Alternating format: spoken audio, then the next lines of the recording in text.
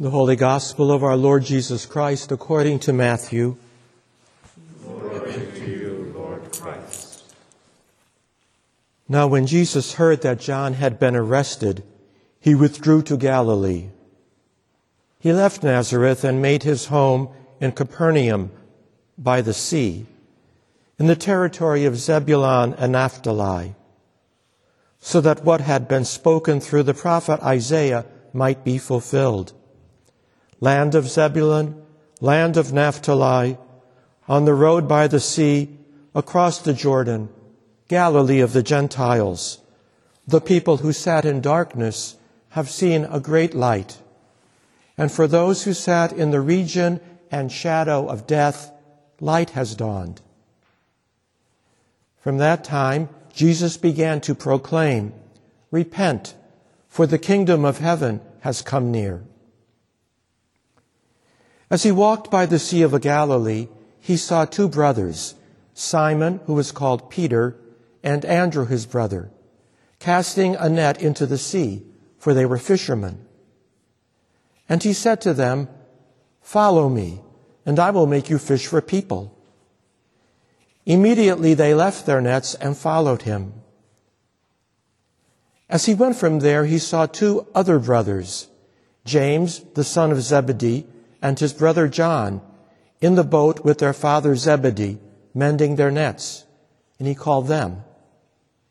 Immediately they left the boat and their father and followed him. Jesus went throughout Galilee, teaching in their synagogues and proclaiming the good news of the kingdom, and curing every disease and every sickness among the people. The Gospel of the Lord. I begin this morning with a prayer from the Book of Common Prayer. O God, the Father of our Lord Jesus Christ, our only Savior, the Prince of Peace, give us grace seriously to lay to heart the great dangers we are in by our unhappy divisions. Take away all hatred and prejudice and whatever else may hinder us from godly union and concord, that we may be all of one heart and of one soul, united in one holy bond of truth and peace, of faith and charity, and may with one mind and one mouth glorify you through Jesus Christ our Lord. Amen. Yesterday, we, along with many churches, concluded the annual observance of the Week of Prayer for Christian Unity. There is an interesting history in the development of this observance, which has an historical connection with our own order. Father Paul Watson, founder of the Atonement Friars, served an abbreviated and, alas, unhappy novitiate at our OHC monastery in Westminster, Maryland in 1899. And it is he who is credited with creating and promoting this octave of prayer after his conversion to Roman Catholicism. Over the years, the Week of Prayer for Christian Unity seems to have diminished in stature. But the desire of our Lord that we all be one is still very real and continues to demand our attention. What does it mean to be one in faith and in church order? One in service, in ministry, and in witness. One in charity. There are many different takes on this, and we are called again and again to remember that we are already united in that one Lord in whom we have been baptized, despite our unhappy divisions and our perhaps not so unhappy varying outlooks and rich diversity. Still, we look around us and we see critical tensions, divisions, and breakups within churches. We in the Episcopal Church and the wider Anglican Communion are no strangers to this, having lived with internal dissension and schism for some decades. We lately read of the United Methodist Church now breaking into 2 independent bodies. And we read with no little fascination of contrasting visions and power struggles within the Roman Catholic Church from the top on down. Indeed, there is scarcely a church body that has not experienced such disruption. And even within apparently monolithic households of faith, there are open or hidden tensions and widening gaps regarding faith, doctrine, and practice, often circling around issues of the authority and interpretation of the Bible or other sacred texts, or regarding particular teachings, traditions, or persons. Likely flashpoints currently focus on issues of gender and sexuality, but it touches everything. Today's reading from Paul's first letter to the church at Corinth, therefore, seems both a bit ironic in the light of our observance of the week of prayer for unity, and also timely. For the church in Corinth, which Paul was so instrumental in founding and nurturing, was, within perhaps 10 years of its establishment, a community rent by divisions, factions, and cliques, all claiming allegiance to one or another leader and at odds with each other over issues of sex, marriage, the role of woman, right doctrine, food, divergent worship styles, and the role of leadership and finances and power. It was a mess. And it could, with a few tweaks, have been written today. In some ways, the state of the church at Corinth was not unexpected. Unlike other churches Paul founded that were homogeneous, with most converts coming from similar religious and cultural backgrounds, the church at Corinth was big and diverse. As a recent article puts it, the Corinthian church was crisscrossed by significant differences. It was composed of people that were from an utterly pagan background, who were half Jewish pagans, that is, converted God worshippers, and who were Jews. There were many poor converts, but also a number of high status and wealthy figures, along with their households. These diverse Corinthian converts brought into their Christian community all the hostility, suspicion, and misunderstanding that arose from these differences in race, class, and gender. Significantly, the article from which this quote is taken is titled, "Culture Wars at Corinth." And it is not all that different from the church of today. Truthfully, how many churches have you ever been a part of or attended where folks of many different cultures or colors or educational levels or wealth or status have worshiped and formed Christian community together? Not many, I would guess. Nor is it different in our society. We hear so much about our own culture wars, about class conflict, about a deeply divided citizenry, both at home and abroad.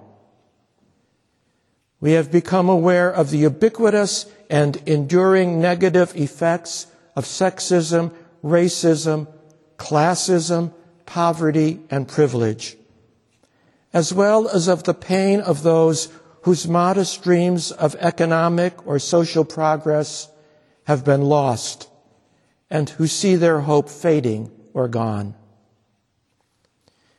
At the same time, we mourn the death of civil discourse in our public and private arenas, not to mention in social or other public media, where nonviolent speech and patient listening and reasoned conversation are absent or dismissed. We have become sensitive, some might argue hypersensitive, to any expression of thought that differs from our own.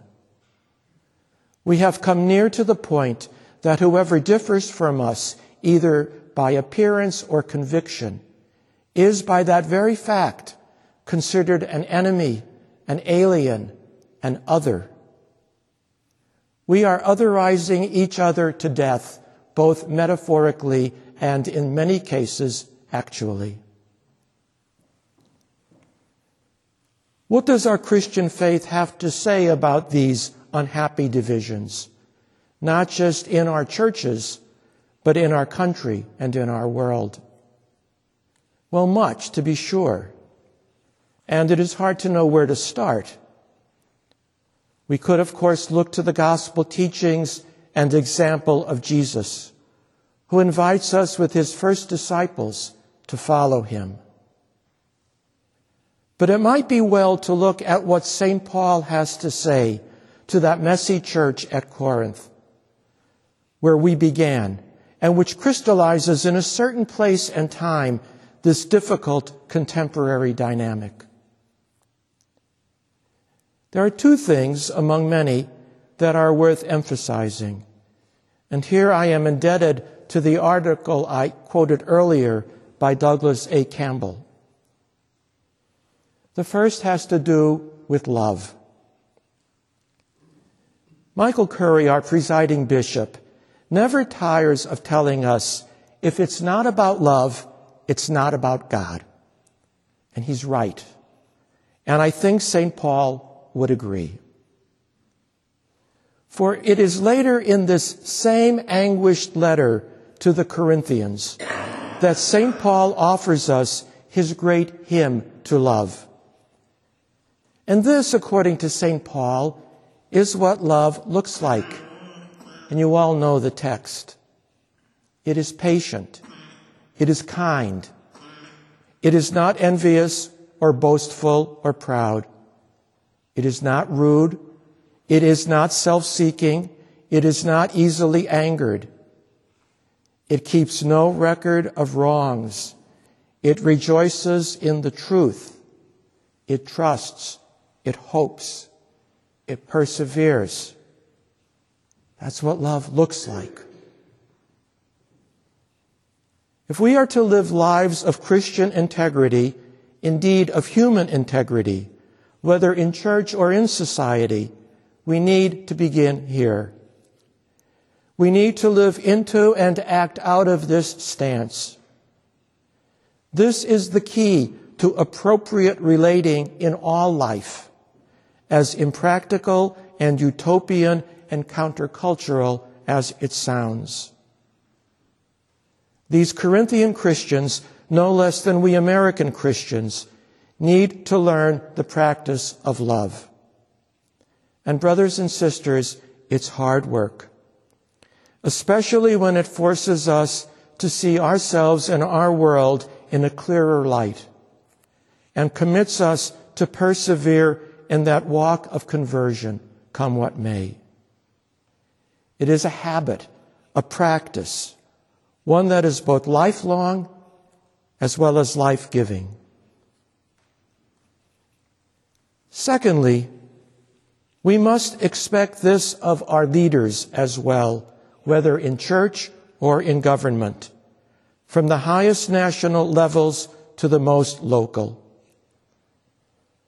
Paul reminds the Corinthian church and its leaders that their model and ours is none other than Jesus Christ crucified. It's the message of the cross. It's the self-emptying love and humility of the crucified Messiah, who stoops down to us, becomes one with us, and thereby transforms and transfigures us in our world.